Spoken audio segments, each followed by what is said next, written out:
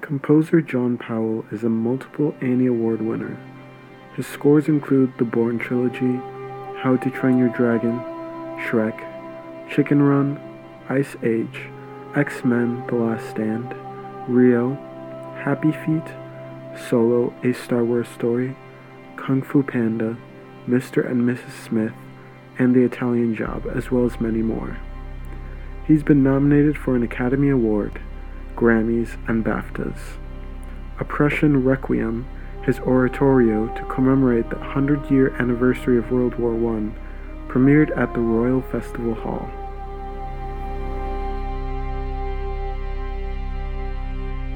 John Powell, welcome to the creative process. Thank you. Nice to be here. Well, nice to be here. So you just arrived. I think you've been working at this creative process thing for a while now. Yes, allegedly. Yeah, Lilith. No, it's very interesting. But your love of music. I mean, if you could go back to some of your first memories of music, and why you decided you loved to be in this world. Well, my father was a musician, so I was kind of surrounded by it from a very young age. But it wasn't until I was 7, I heard one particular piece of music called the Mendelssohn Violin Concerto in E minor, and it just set something going in my brain where I'd not answered, but it spoke at another layer of communication, another level that I had been probably as a 7-year-old stumbling to try and find the language for. And here was something that I completely understood. I knew exactly what was being said in a much deeper way than I had ever heard in any other communicative system. So in the language that of English that I could speak at age 7, which was probably okay. I wasn't a stupid child, but it would have felt like that was very limited compared with what I heard explained to me in a kind of a more esoteric way, admittedly. I mean, I'm not saying that I can't draw a line between language really and music. It's too disparate. But there are so many levels of human communication in it that I hear feelings, obviously, imagery, a sort of indescribable warmth, chills, all of these kind of words we try to use to explain the feelings. But the communication is very clear. When music is good, it's very clear. You hear a story that is a 4-dimensional story. And I think that probably set me up as well and I never really intended it, but set me up for working within cinema as well, because I didn't really know what I was doing in cinema and in storytelling until a lot later in my career in Hollywood. And then more recently, again, I've found that my storytelling chops is much more connected with my understanding of music than I ever realized. And that ability to be able to tell stories, I've now tried to sort of channel back into my composition that isn't for film and TV. So it's been an interesting feedback loop of what music does is tell me stories that I'm unable to read or understand any other way. Then I work in a medium where I'm using music to support more literal storytelling, and then that education that I got of literal storytelling I found to become now much more useful as I write music that has no literal story to it. No, I find it very fascinating. I love dance. I dance every day, but my understanding of what you do, whether it's composing pieces that are linked to film or are performed in concert halls, that is mystifying to me. But I find it interesting, as I have spoken to some composers or musicians, that it's like a physical embodied experience. Like they'll see colors, or like they can see a painting and that translates into music. So you're kind of describing, for those who aren't in the world of music but appreciate it, is there a visualization process, or how, do you feel notes? Do you feel sounds in a physical way like that? It is a very good question, because age 7, I hear this piece of music and I immediately am I able to understand it completely. Everybody in the world can understand music. That's the great thing about it. You get from music something very deep or very simple or very complex or whatever you need, whatever you want to take from it. It's wonderfully vague and you get something from it. So the question has been since then is, what the hell is that? One of the things I've always said is that I understood how to hear music. It's like a language you can understand immediately with almost no effort whatsoever. But I've spent the last 48 years trying to speak it. Mm-hmm. And I still don't really know how to speak it. I'm still struggling to try and find the language, a way of explaining what I want to say with music. So the manipulation of music to say what I want, much harder than understanding it, thankfully, which is why it's such a universal language, if we can all understand it. Mm-hmm. So, but to come to the actual sort of technical question of what is music, I don't know. I've thought a lot about it. Birdsong is an interesting, evolutionary function. It gave some species a mutation to be able to sing and make calls to mates, to be attractive to mates in a way that was after colors. So birds became, or early bird-like animals became colorful to attract mates. There was a useful sexual kind of attraction. And then you could do that over, several hundred yards.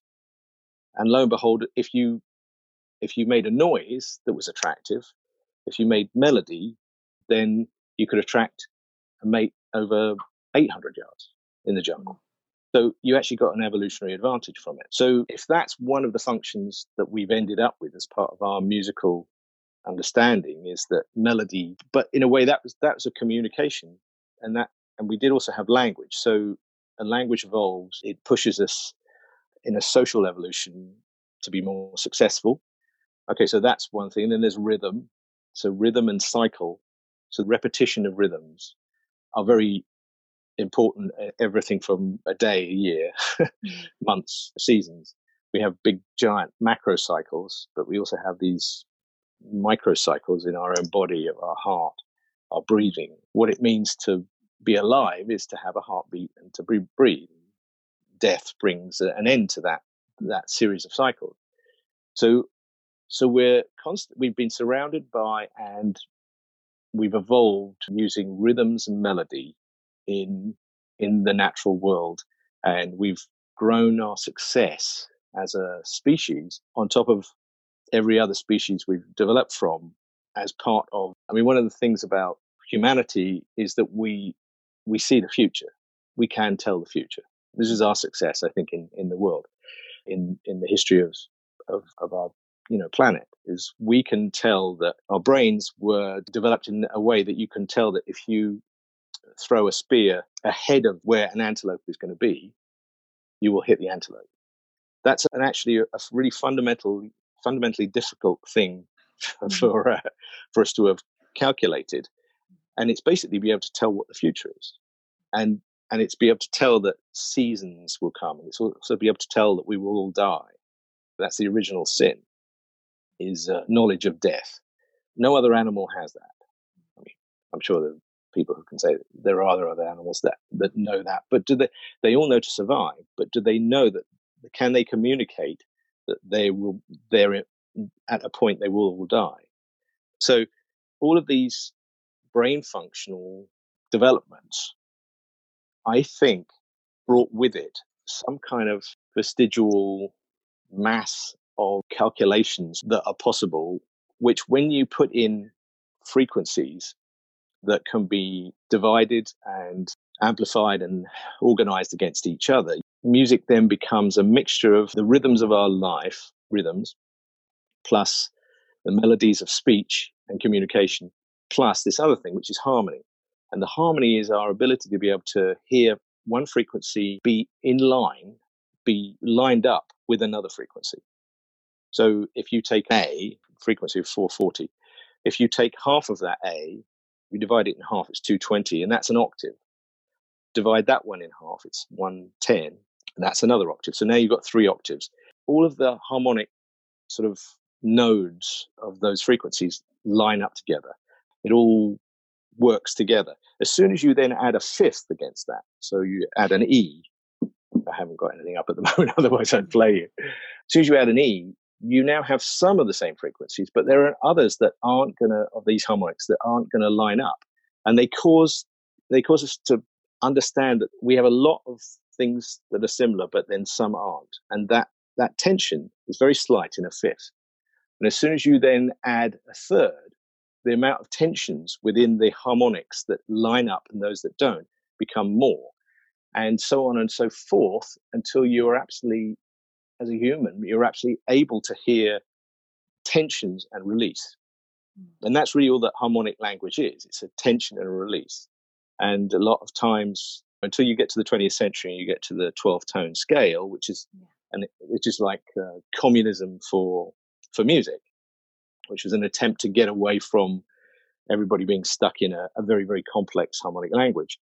Until then, we all followed this kind of idea that harmonies could be in or out. And so the micro and macro of it is that we're constantly being told in music, there's stories of tension and release, which is a fundamental part of storytelling and a fundamental part of life. The tension of birth, the release of birth, the tension of pregnancy, the release of birth, the tension of changing from a child to an adult, the release of becoming an adult, the tension of the impending death of a parent, the release of realizing that you are now alone, you have no parent, but you have your own children. So there's lots of, our whole world is filled with the stories of tension and relief and release.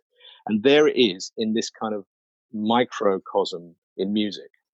And it's passing us by incredibly fast sometimes, and other times very, very slowly and elegantly.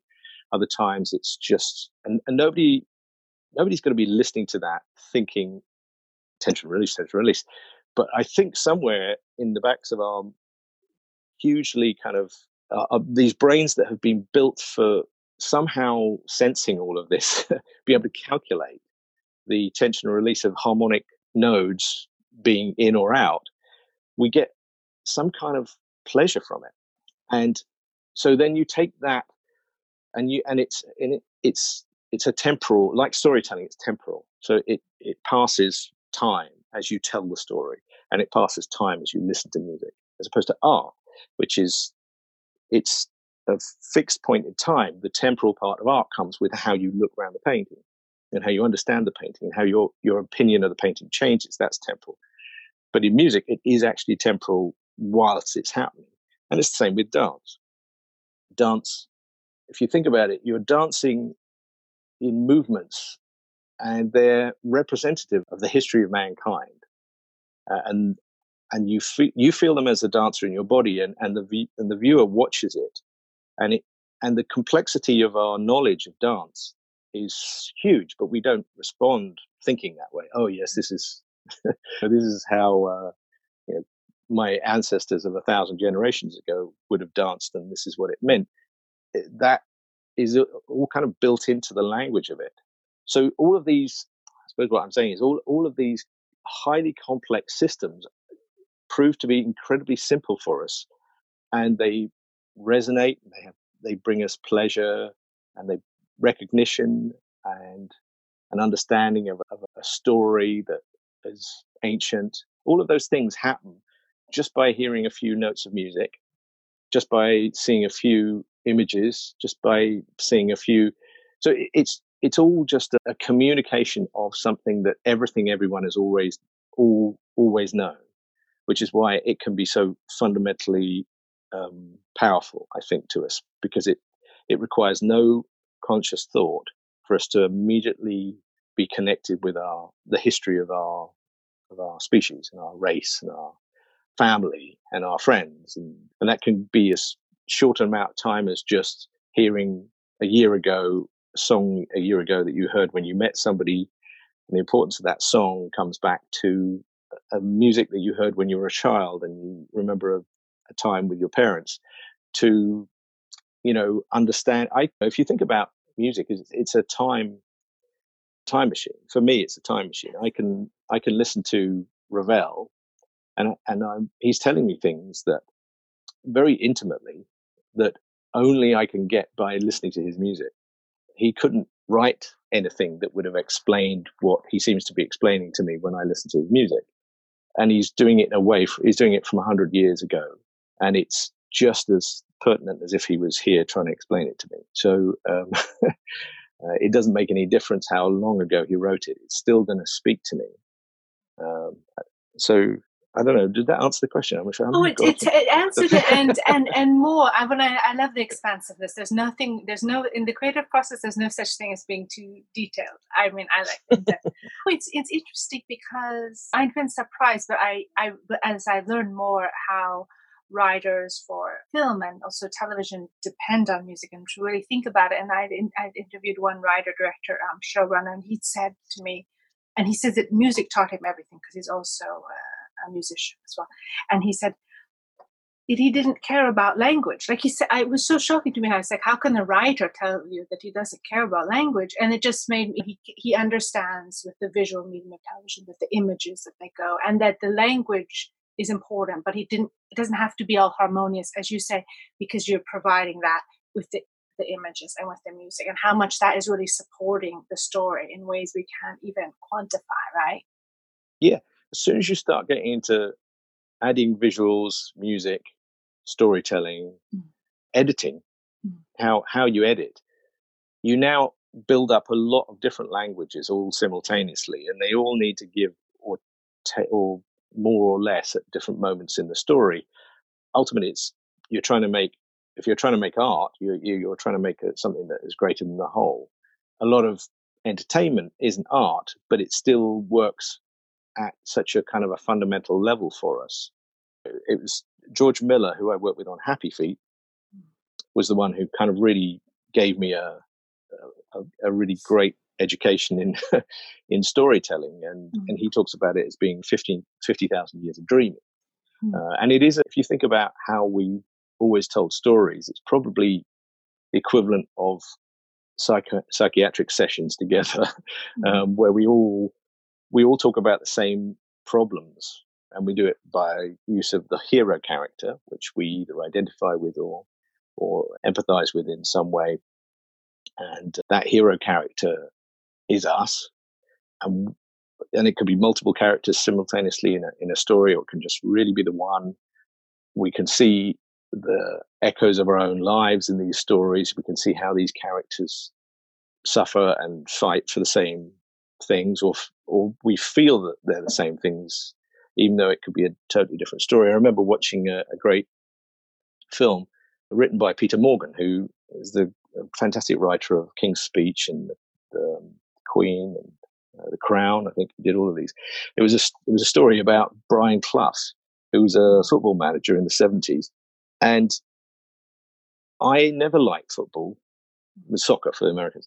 Football. I never liked football. I have absolutely no interest in football. I didn't give a shit about anything to do with football or Brian Clough.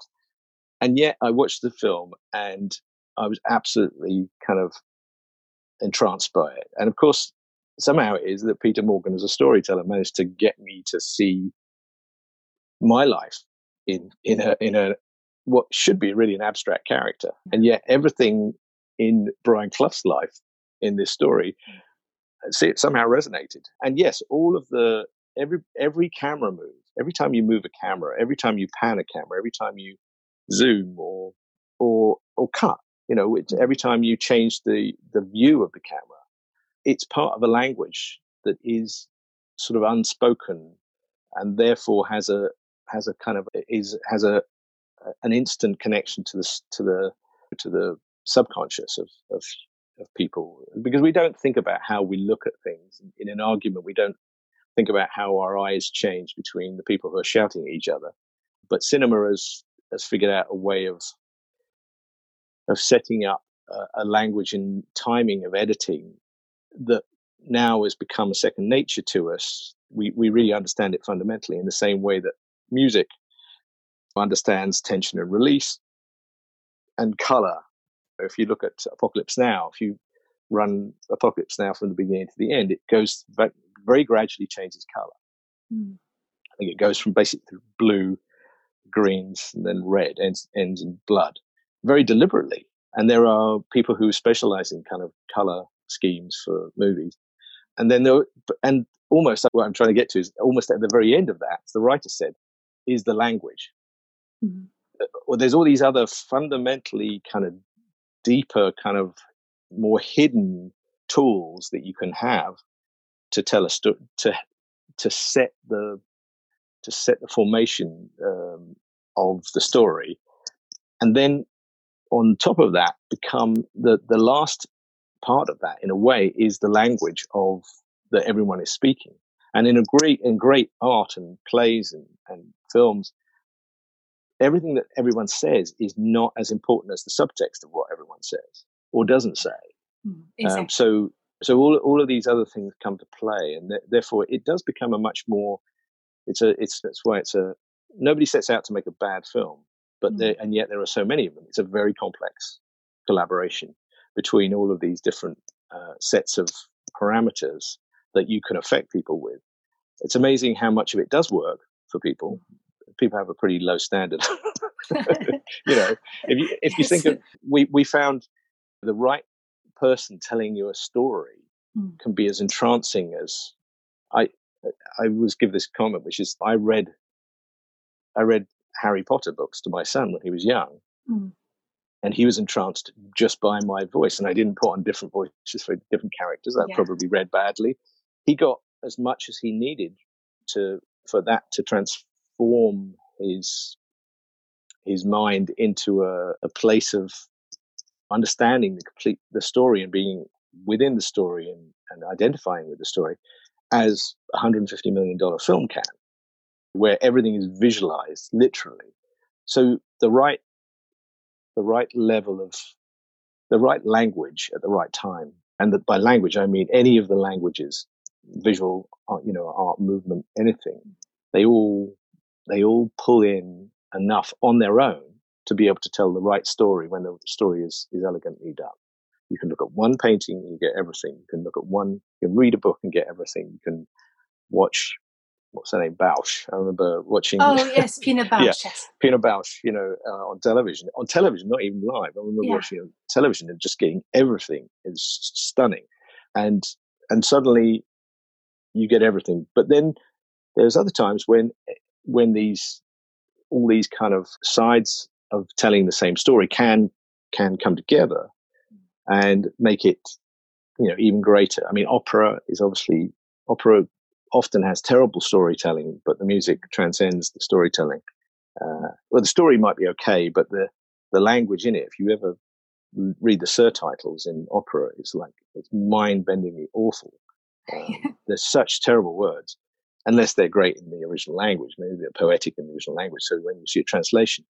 But I feel not. I think they're just really, it's the equivalent of taking some operas I've seen feel like they've taken a script that's at the level of a soap opera. But because you have music by Verdi, it's amazing.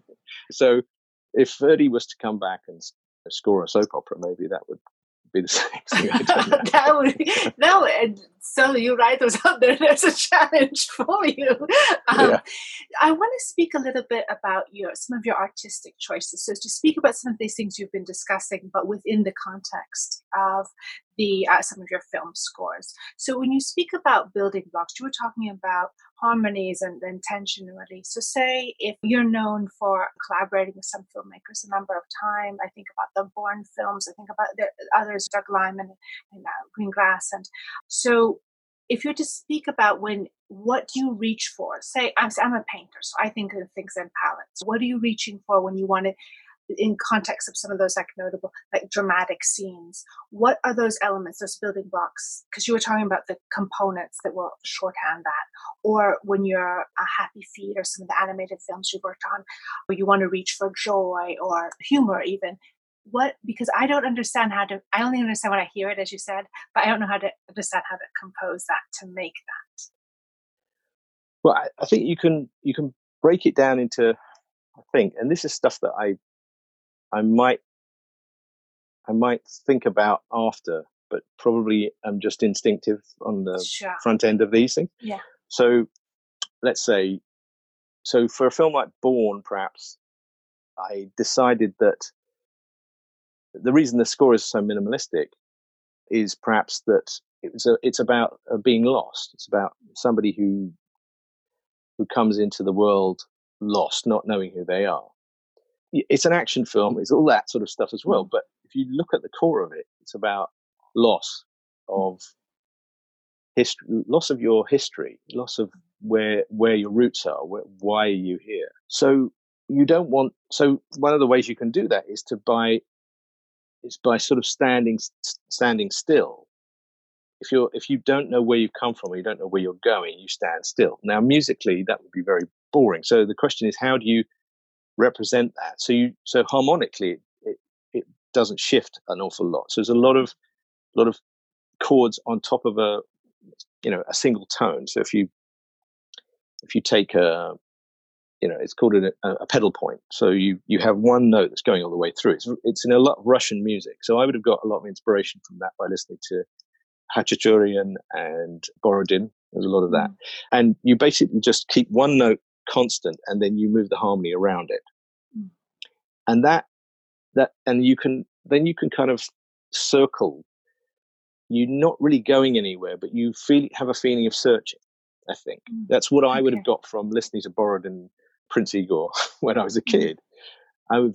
There's a search going on here, like a searchlight, almost a constant note. Well, it's a wandering.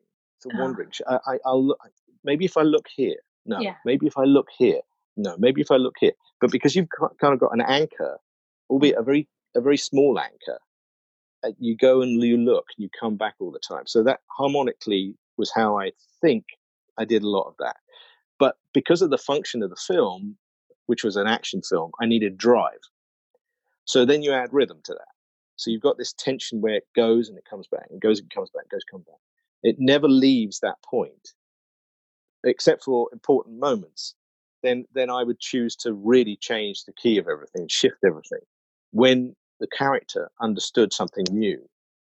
So I would literally take whole sections of the film, and they would be kind of around one pedal point, one certain note. But then he would discover something, and that's when I could clear that out, and I could find a new place. So now we take a new step, and then I do the same thing, and then maybe the harmony would be slightly more tortured or less tortured, depending on how stressful the scenes were.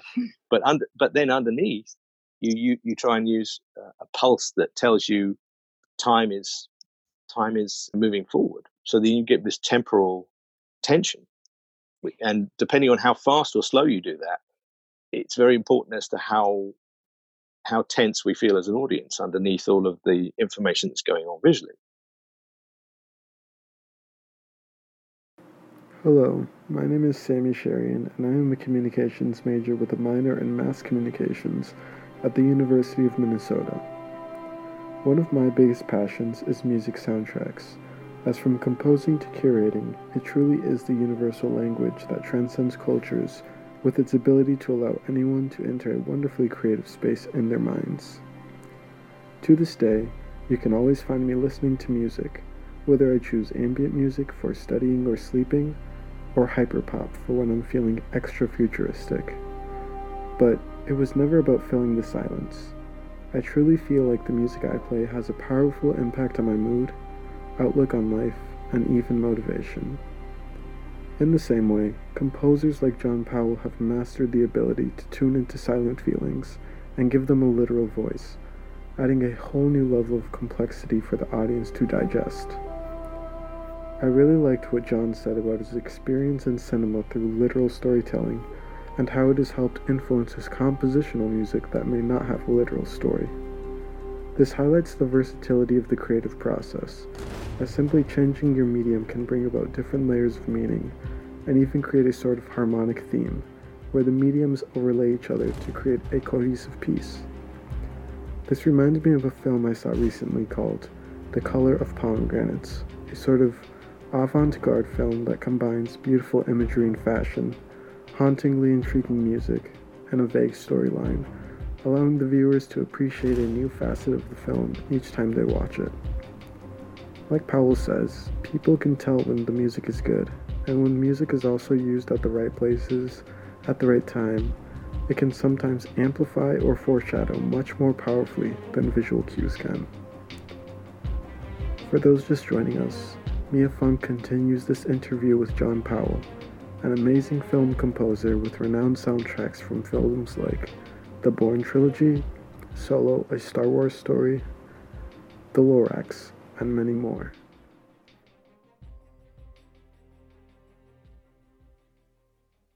I mean, I don't know, is it like dance, or do you feel, because you're looking at the footage, the final or one of the final cuts, do some actors have rhythms? Are you writing to them in the way like dance, or do you get the specific, or you keep it general so that it can be applied to any actor story?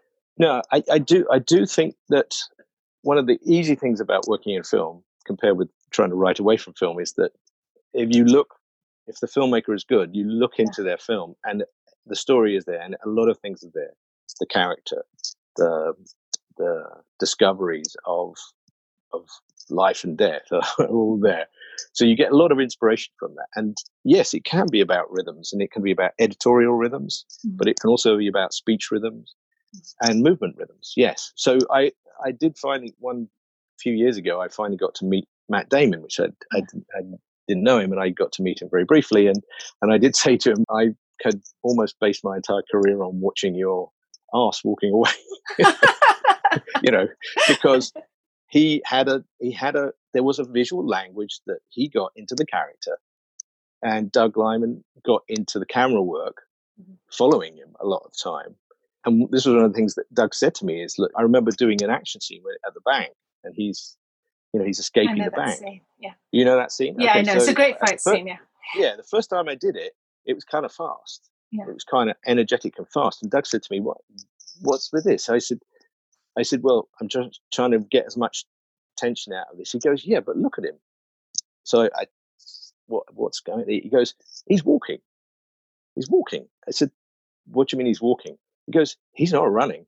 He's walking. Now, what he meant was, despite not knowing who he was or why he had these skills, there was a built-in physicality to his authority. And he had authority in the scene to do what was coming to him that moment. If I did the music too fast, you make him panicked. He's not panicked. His body isn't panicked. His mind is, but his body isn't panicked. So I think what we got to do there, and I didn't really realize at the time, was we scored his body, but his head we didn't score his head. We wrote the music for his body. His body was saying, I know what I'm doing, trust me. But his head was like, what the hell is going on all the time? So I think what I did was I slowed all of the music right down. And that was because of his walk, because of the way he moved, and this kind of visualization of part of his character, of the duality of his character. I mean, at the time, you don't really think these things through terribly. I think at the times when I have intellectually been able to kind of figure stuff out instantly, it's probably a bit of me trying to find something that isn't there. When it just comes, you just react. When it's there, you just react, I think. So trusting your instincts on these things are very useful. But part of the instinct obviously came only because the director was able to communicate in a very important thing to me, which is to look in the right place in the image. Because you can see so much in any image that comes up. What do you look at? Which character do you play? Do you support musically in a scene? Do you support the one that is sad? Or do you, on the other side of this, maybe you should support the one that's lying?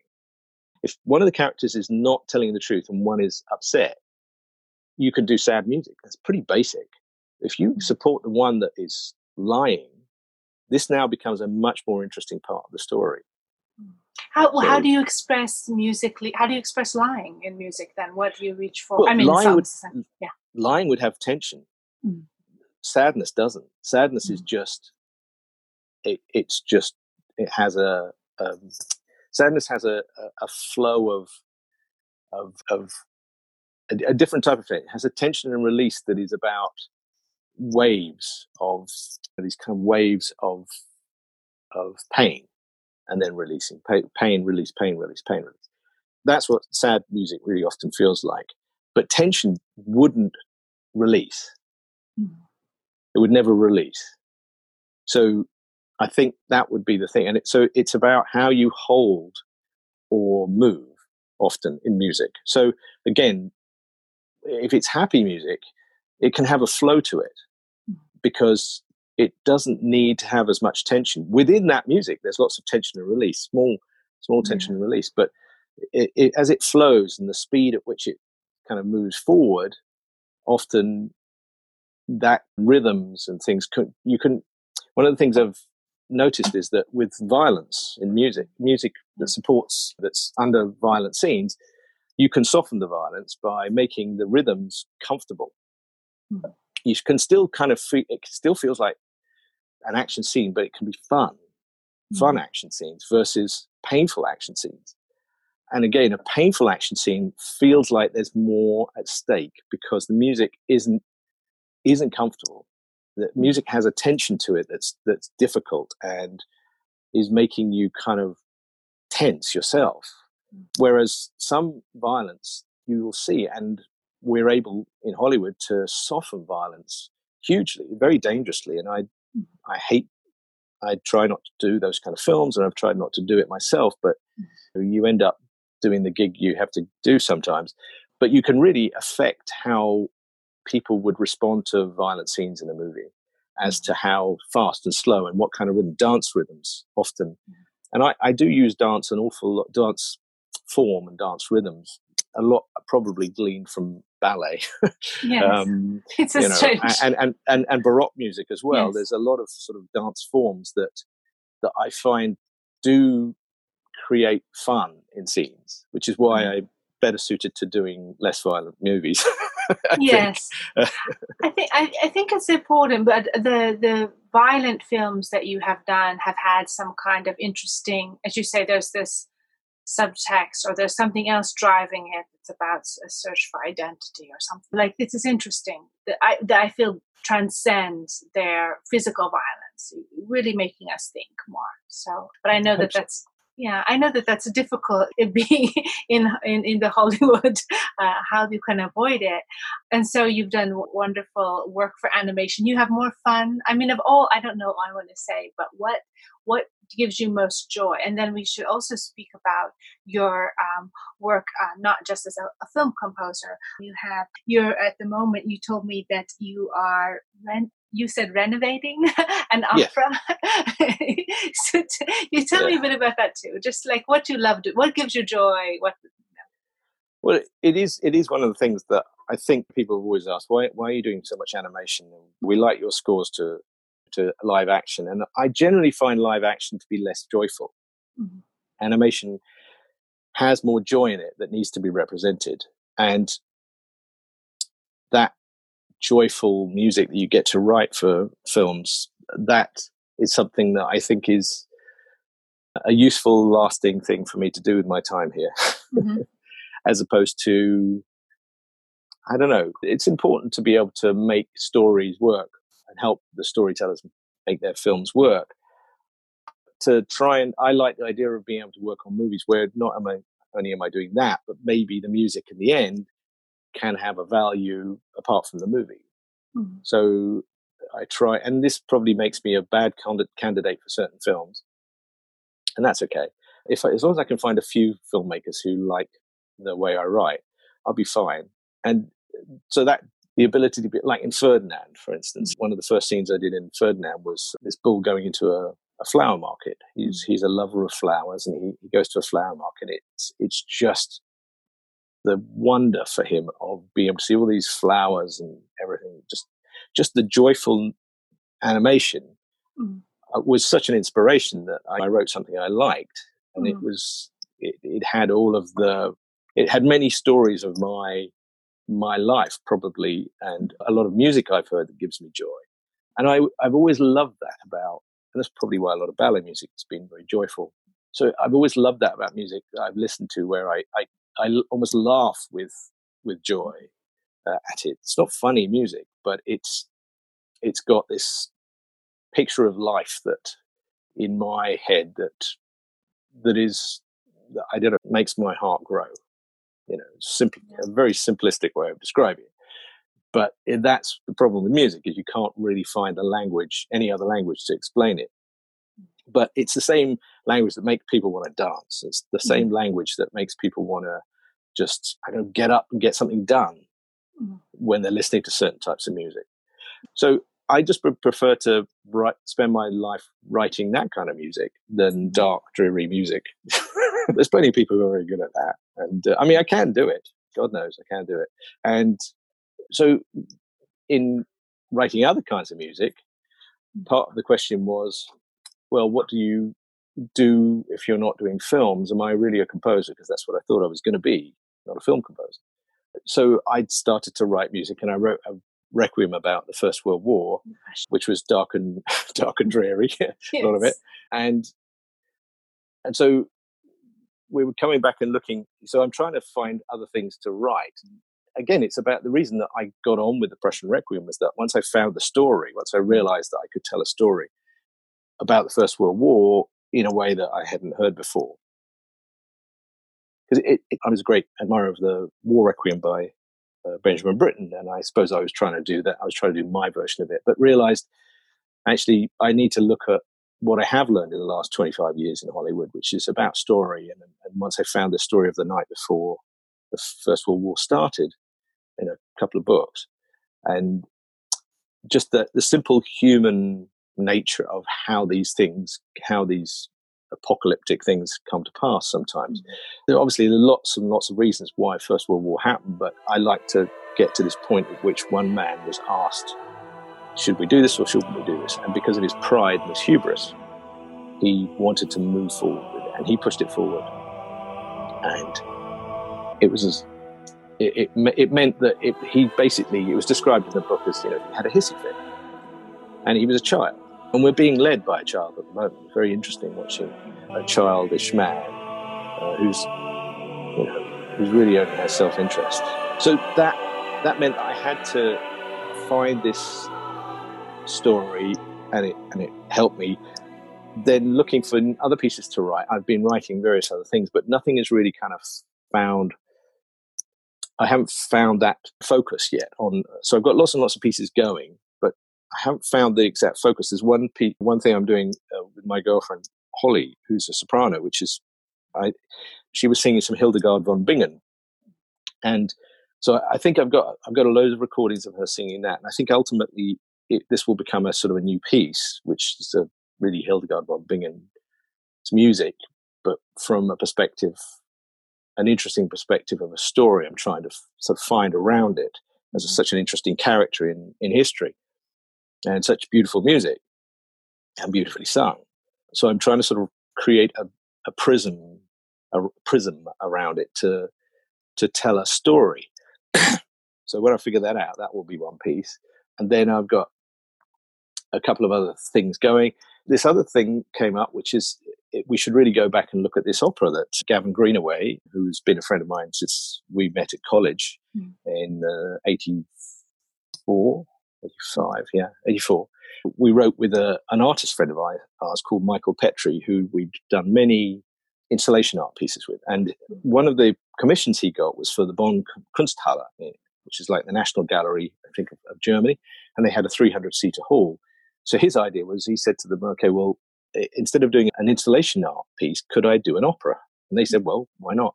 So we wrote an opera. It's a sort of chamber opera for 13 musicians, 4 solo singers and a chorus, women's chorus.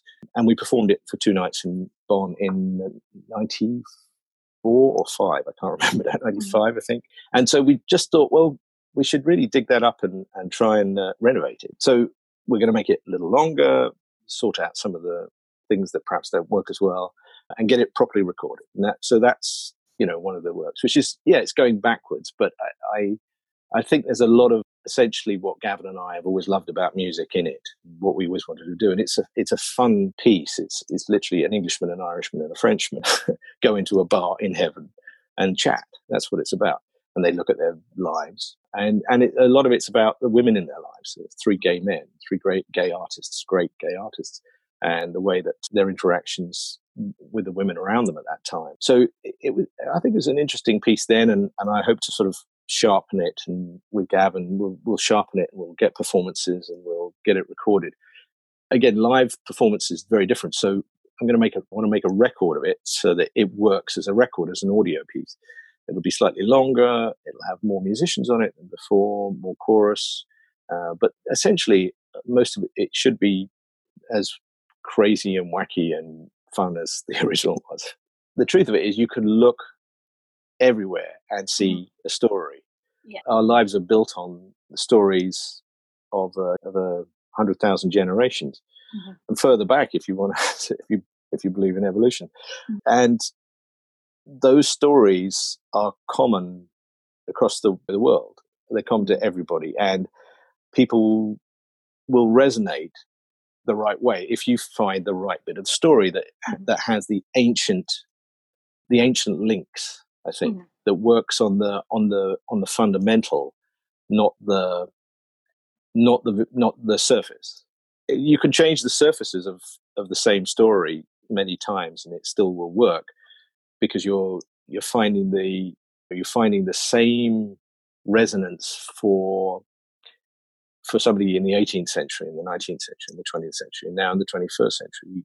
We all experience the same losses and griefs and things, and whether it's building the pyramids or building the Empire State Building, they use the same sort of bunch of characters, the people who comes up with an idea and pushes it all the way through to the end. Now, whether that's through democratic kind of persuasion or whether it's through tyranny, you still have that character. And then the people who actually do the work and the lives that are lost. But the Bridge Over the River Kwai, the great character that Alec Guinness plays, is a man who in the loss of his normal life means that he refuses to believe almost where he is, and he just finds a way to function, and that way to function is to become efficient and to build.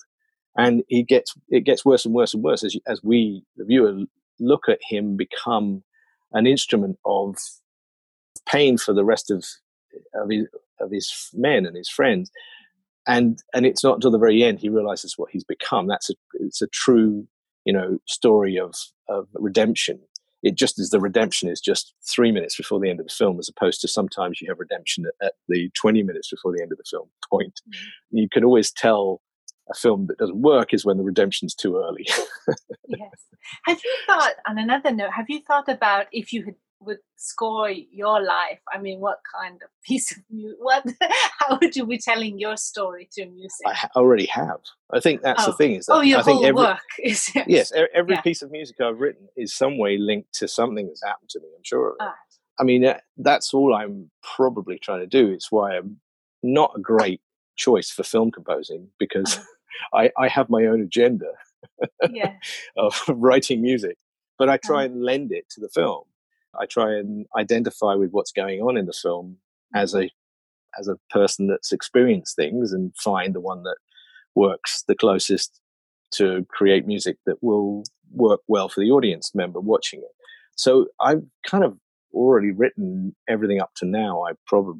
There's plenty I haven't written probably, and I hope to just keep going and trying to find a way of writing from my past, and also maybe a hoped for future. That's probably harder to do, but a lot of music composing as well, I think, just to be technical about it, isn't composition. It's a channeling and a filtering of every piece of music I've ever heard. So I think I am musically what I've ever heard. All the music I've ever heard, whether I was consciously or unconsciously, the things that I consciously remember being important to writing music will always be there. I call them fetishes. So certain types of little thing that I loved in a myriad pieces, and they could be very divergent. They could be, sometimes they don't fit together well. Sometimes the right way they will fit together, but they're constantly these memories of music and my feelings about it, my emotional memories. That's constantly what's flooding my head when I'm trying to write.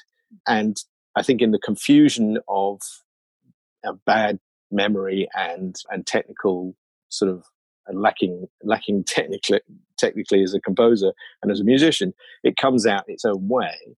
And I figured out over the years how to sort of focus it into something. And as long as I like it as it comes forth from the history of music I've ever heard, I try and make things fit together, and then they become probably me because of the matrix of kind of mistakes and misremembered things. I think that's as important to me as clear memories. Actually, it's the vague memories that I write with, the vague memories of my history and of the musical history I've experienced over the years. The thing is that I remember, actually, there's a composer from Greece, a woman composer. I remember hearing her music in the 80s, late 80s. And I think that was part of the tone that I used at the beginning of Born Identity. Because it was very contemplative, and it was still. It was all about stillness, of learning where you were, just awakening, sound of awakening. I remember using that. So it's an interesting question about why Greece hasn't had more composers. It's simply because it probably had some of the greatest composers ever. We've just lost all the music. That's the thing, we can't record it. But anyway, I will like to include your music. And in terms of teachers, you spoke about some of your collaborators.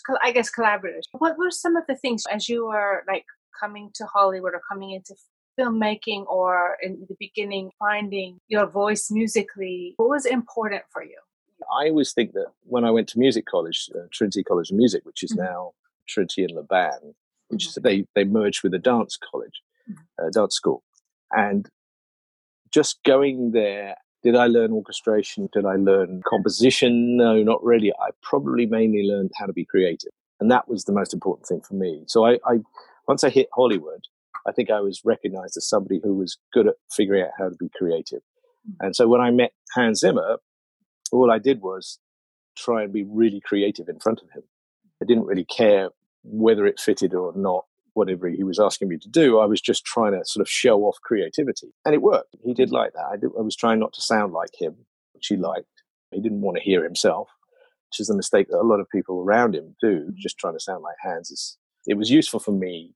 I jumped at a lot of cues of other very good composers, perhaps, by just sounding weird and wonderful sort of thing. And he appreciated that because he's very creative. So Hans was a huge influence on that, somebody who encouraged that. And Terrence Malick was one of the first things I ever did on a film called Endurance. He was the producer, but he was a very big part of the music.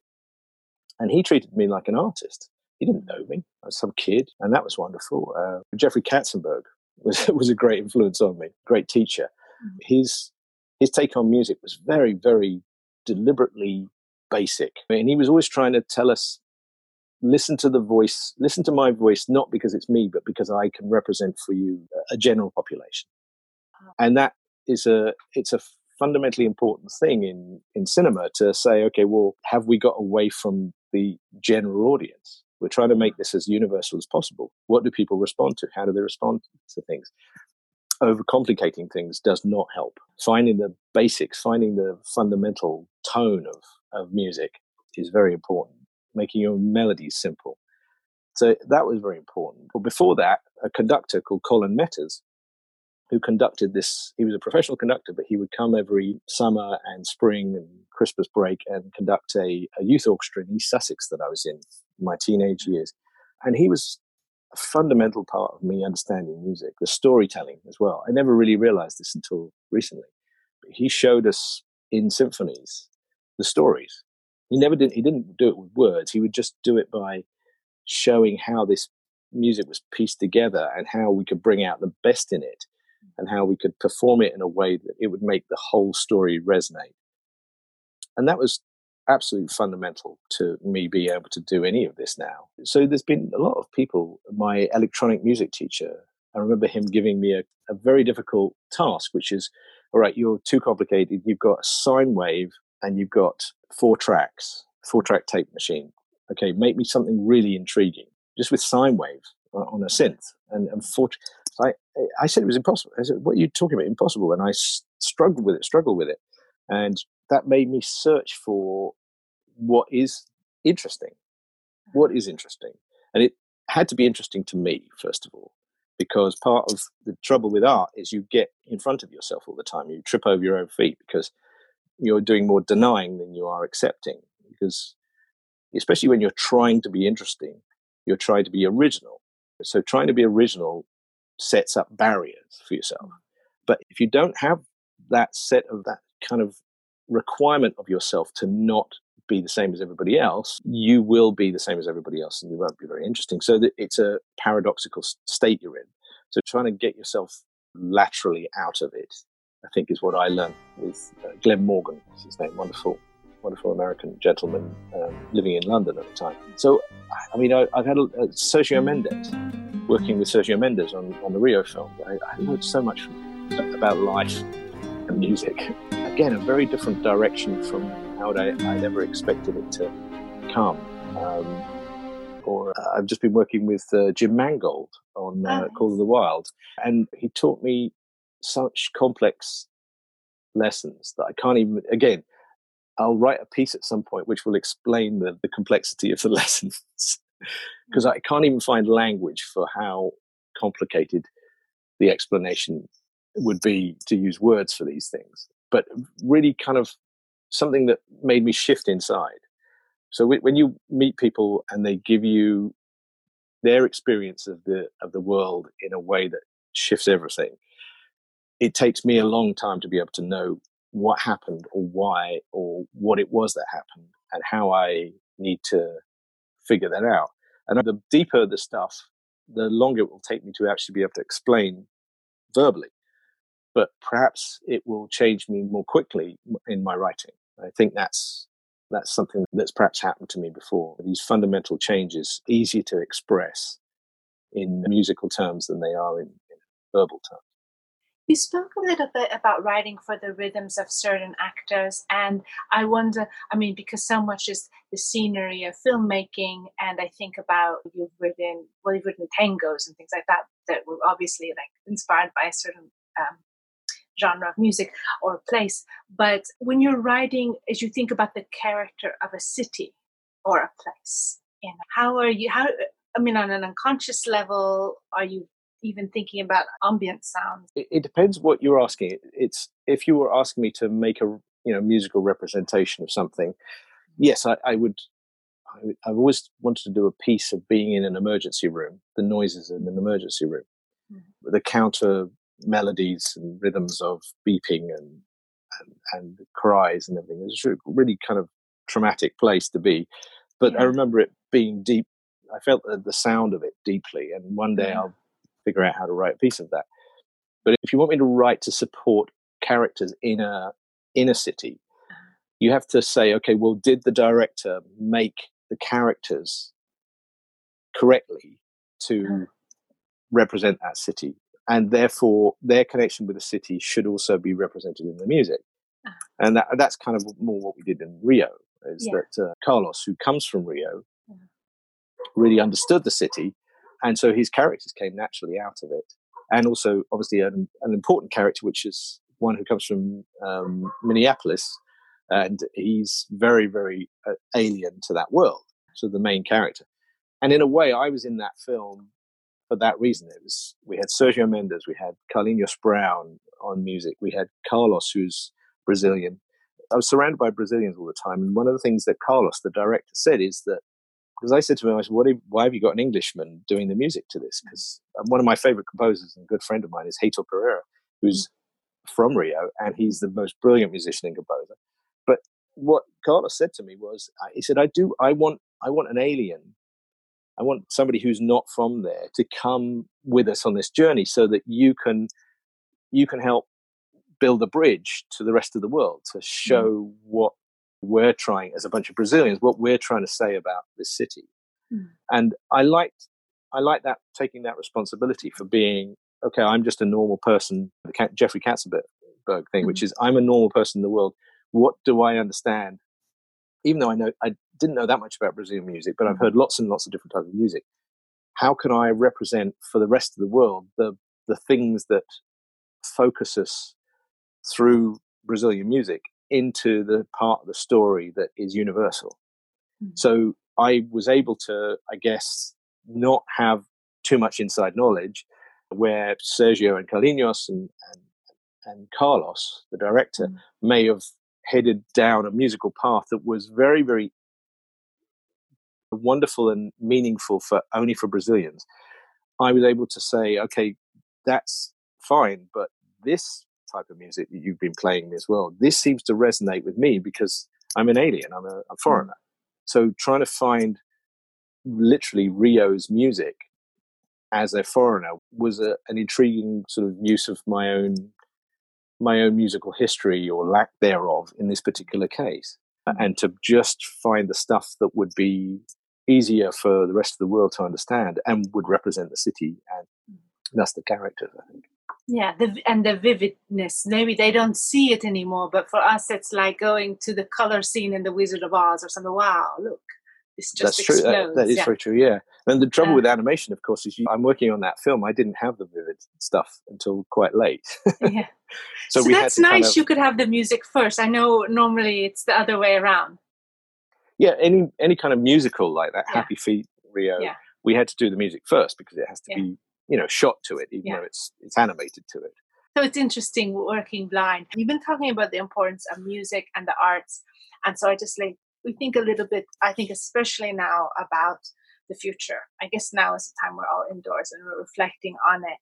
But as you think about, the future and technology and all these crises and everything that's going on in the world, the environment, how would you like to improve some of these systems or maybe integrate what you've learned through the collaborative process and the arts?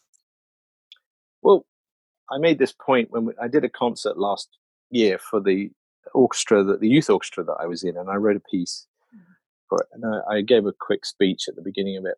So the orchestra had been going for 40 years. And we estimated about 15 or 1,600 people had been through the orchestra over those years and been through a process that had changed everybody, whether you're in it for 1 year or, in my case, I was in it for about 6 or 7 years. And I was also hearing stories of the county that I was in, East Sussex. Their music department was constantly being battered with less and less money. They were being damaged, their ability to be able to use music as an educational tool in that area that I'd so hugely benefited from 40 years earlier. So I asked the question, what is the cost of educating the soul?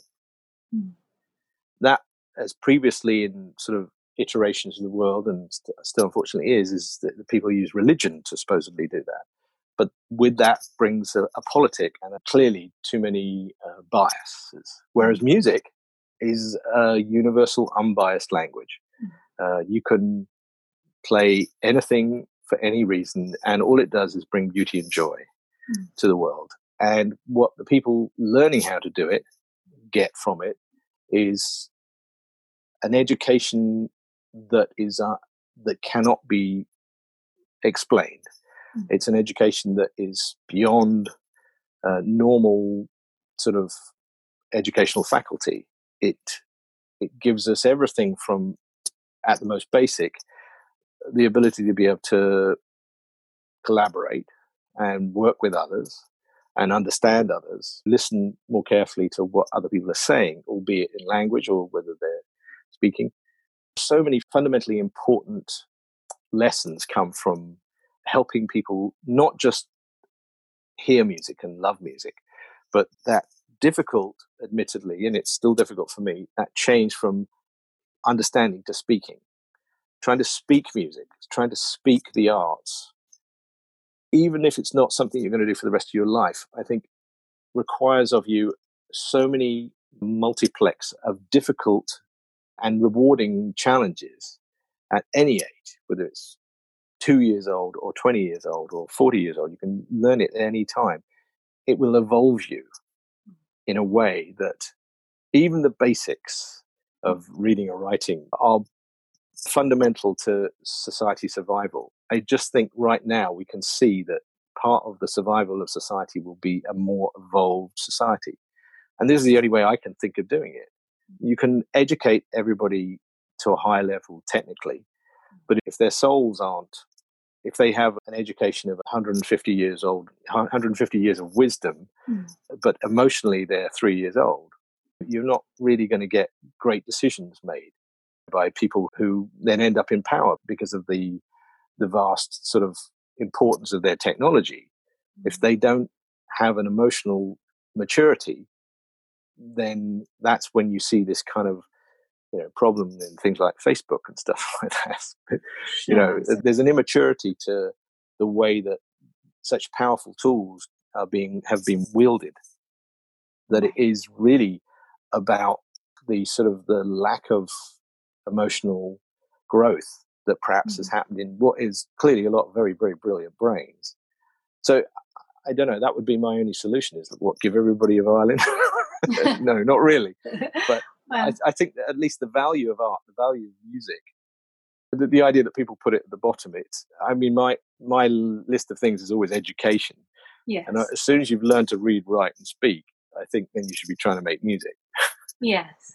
Because then it's like, I'm always sad that I never learned a second language.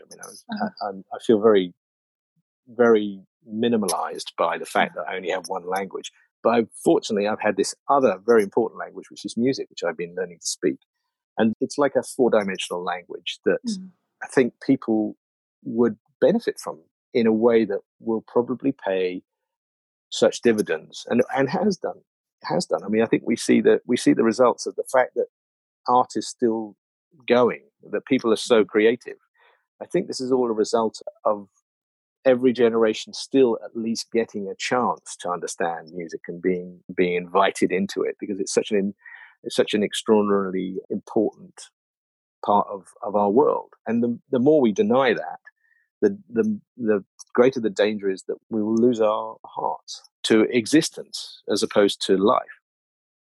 I think that's so important. You spoke before about the importance of joy, or not forgetting that. And so material wealth is something, look, we've all been doing without in these last few months, but what gives you joy?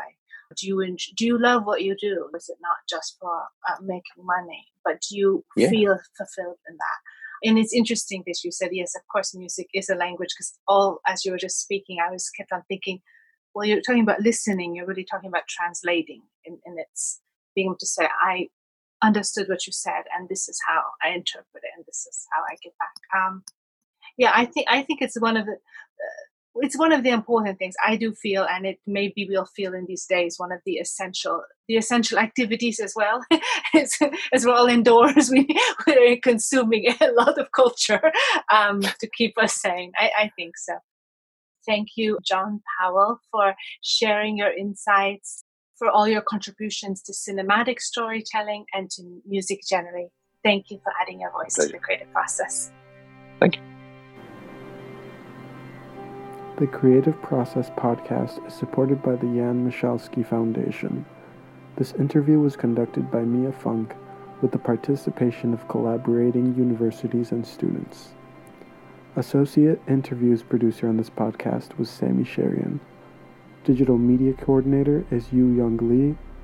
A special thanks to John Powell for allowing us to share his main title music from the Bourne Trilogy identity throughout the podcast.